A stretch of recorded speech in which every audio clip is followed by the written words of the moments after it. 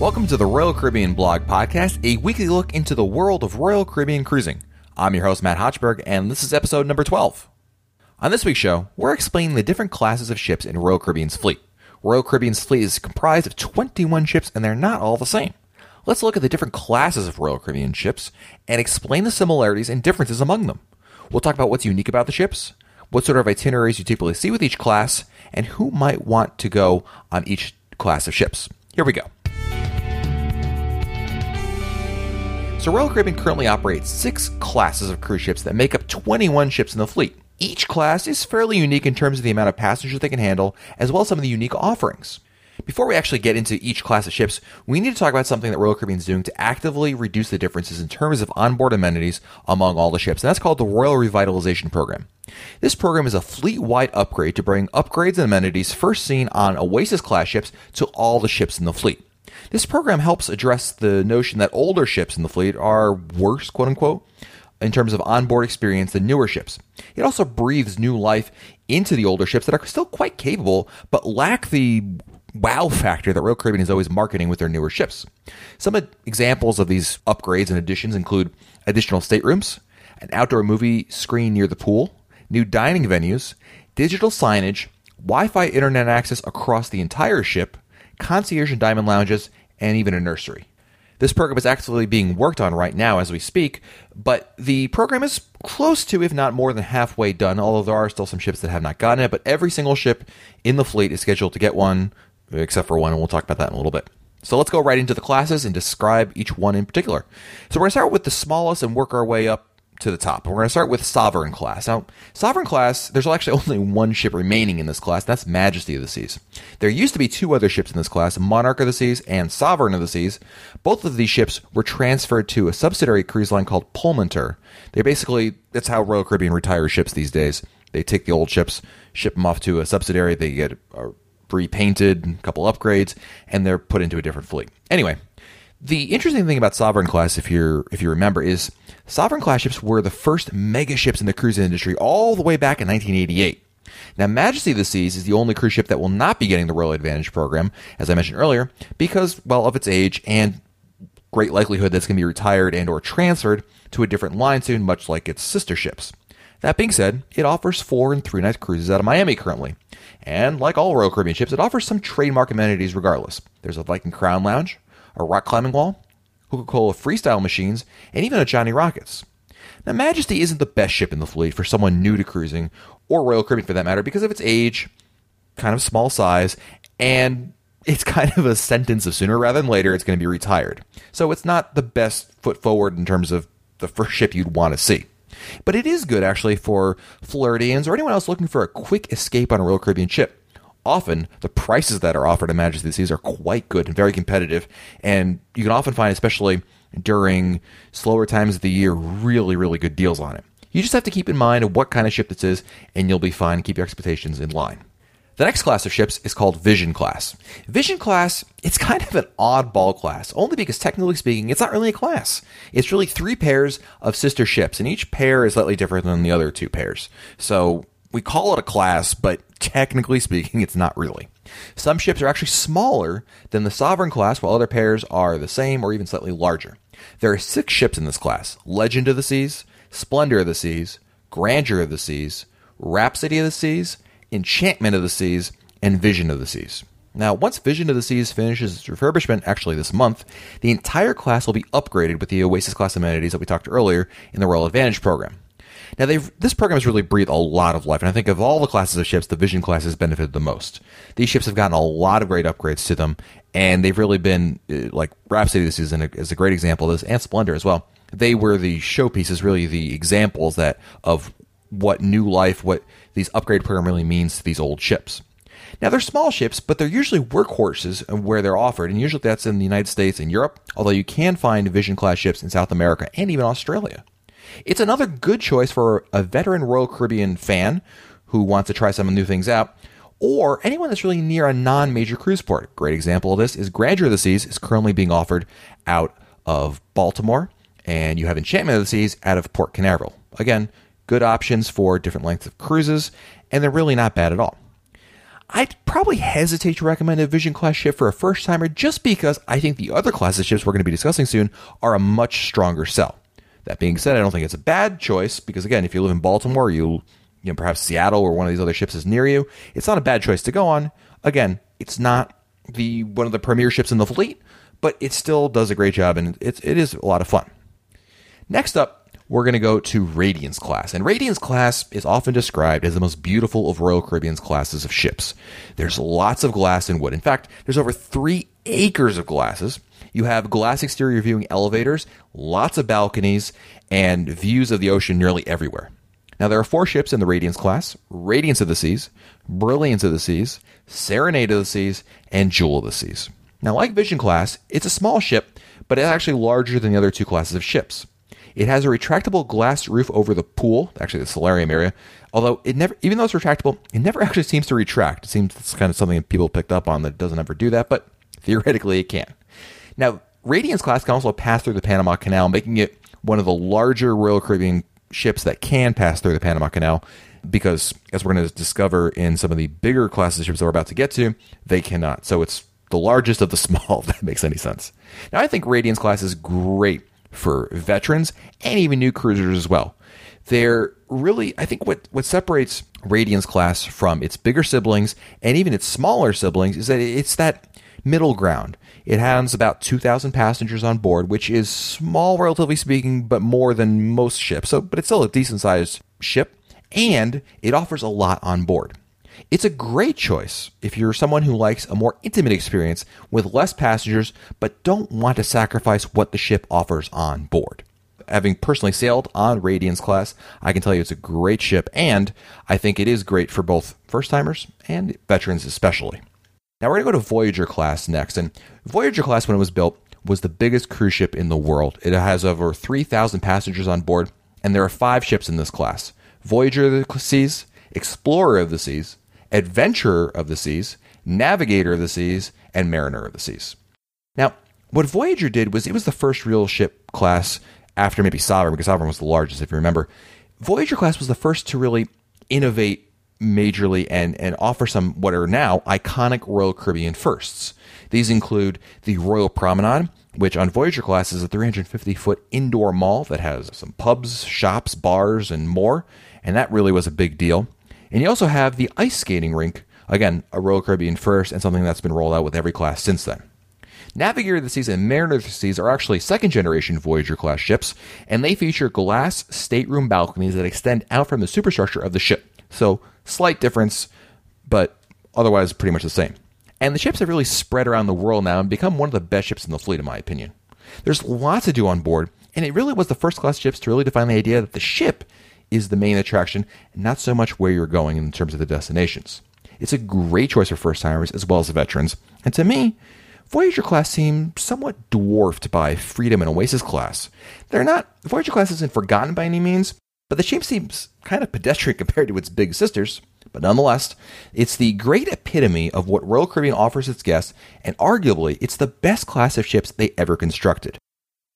You know, it's one of these things where it's relatively smaller now compared to some of the other ships. It's older than some of the other ships, but it's still a great ship, and on its own in a vacuum, Voyager class is really hard to go wrong with. Next, we've got Freedom class. And Freedom class, I always describe Freedom class as being like Voyager class ships, but stretched out and made larger. They're basically just bigger Voyager class ships. Now, of course, like Voyager, when they were built, they were the largest in the world. And these ships include Freedom of the Seas, Liberty of the Seas, and Independence of the Seas. Now, like Voyager class, in fact, Freedom class is very close to Voyager class. If you've ever been on one and then the other, you're going to notice the difference, their similarities rather, very, very quickly. Like Voyager class, they have a Royal Promenade, but much larger.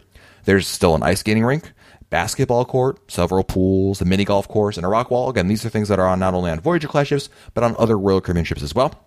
Some new features, though, that were first brought to Freedom class was the Flow Rider Surf Simulator, which has become, again, a major iconic aspect of Royal Caribbean cruise, the H2O Zone Kids Water Play Area, boxing ring, and those cantilever hot tubs over the side of the ship that my mother-in-law is petrified to go in, but I think they're a lot of fun.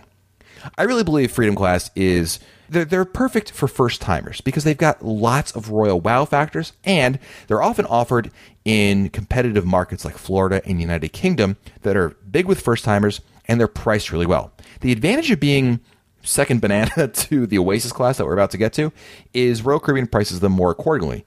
Even though these are massive ships that are relatively, I'm going to call brand new, and has a lot going for them, they have to price them lower because you have the bigger boy, the Oasis class that we're going to be talking about, really dominating those. So you have to, price them accordingly.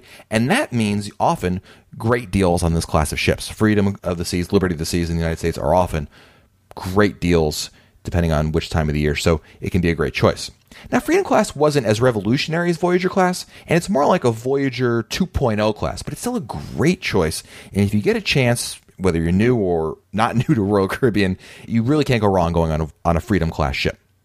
Now, last but certainly not least, we have Oasis class. And if you've been hiding under a rock, then, I don't know how you missed the ship, because Oasis class is currently the largest ship in the world. And there are two ships that are here with at least one more ship on the way. So we've got Oasis of the Seas and Allure of the Seas, and we've got one more that doesn't have a name that is coming in a couple of years.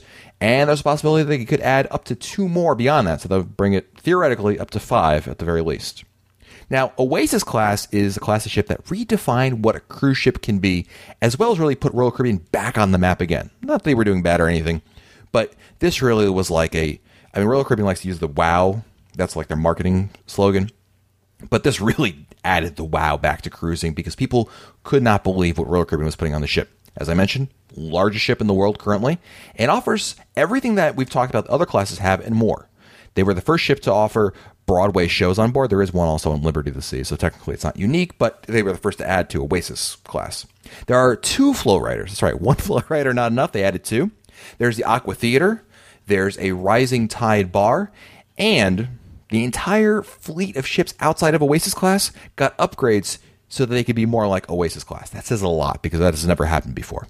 And oh yeah, they added a huge park in the middle of the ship called Central Park that offers a first for not only Royal Caribbean, but also the entire cruise industry in that a real park inside of the ship. There's also zip lining on board the ship. It's really just a lot of innovations in one ship class. Now, Oasis class is massive, but it's more than just a bigger copy of its sibling ships. If you remember, Freedom class was more like a larger Voyager class. Oasis is just totally different. They added a whole new concept called neighborhoods to help break up the ship and help with the navigation of guests. Because if you're going to be this massive, which it is, you need a way to make it a little more easier to get around. And the neighborhood concept was revolutionary for cruise ships, and it's really worked out quite well.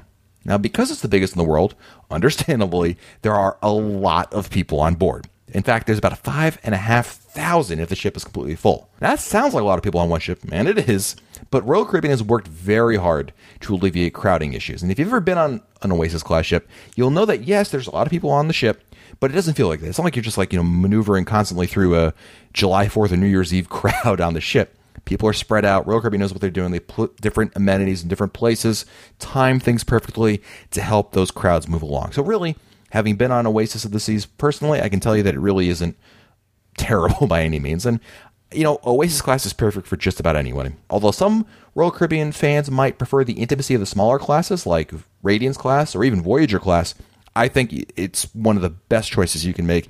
And even though its itineraries that it sails, which currently are just the Caribbean, Western and Eastern Caribbean, it's such an amazing experience being on board that it makes up for wherever you're going.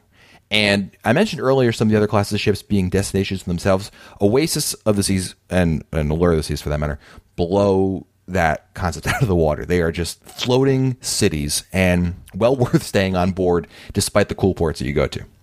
Now, there's still one more class of ships that we haven't discussed, and that's Quantum class. But since it's still very much under construction, we're going to save that for a later discussion. I want to make sure that we're not missing that, and people don't say, Matt, you forgot one more class of ships. I know it's coming. But since it's still, we don't have all the details yet, we'll hold off on that. Needless to say, though, this podcast will be covering a lot of information and news about Quantum class ships in the near future. So before we end this week's episode, I want to know from you, which class of Royal Caribbean ships is your favorite and why? Tweet us, Facebook us, or email us your answers so we can share it on next week's show with all of you.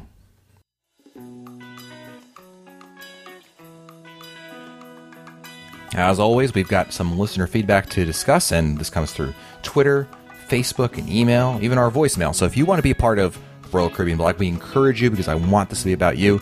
You can tweet us. We are at the RCL Blog on Twitter. Facebook, we are facebook.com/Royal Caribbean Blog. Email, you can email us, Matt, M-A-T-T, at RoyalCaribbeanBlog.com, or you can, of course, call the Royal Caribbean Blog voicemail by calling 408-676-9256. Let's start with some tweets, and the first one is from Sean Wallace. And if you may recall from, I believe, last week's episode, we talked to Sean about those Pullman beds, and Sean tweeted us, a decided promenade connecting cabins, more space, and easier sitters at sea. Hopefully sitters are available. My wife said no way on Pullman. Thanks again.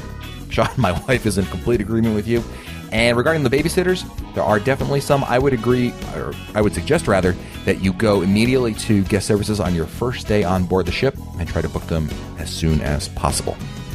Next, we have a tweet from David Draper, who, if you recall, we were talking about our first Royal Caribbean cruise experiences, and David's, he tweeted, I was spoiled with a grand suite on Freedom of the Seas. It was incredible.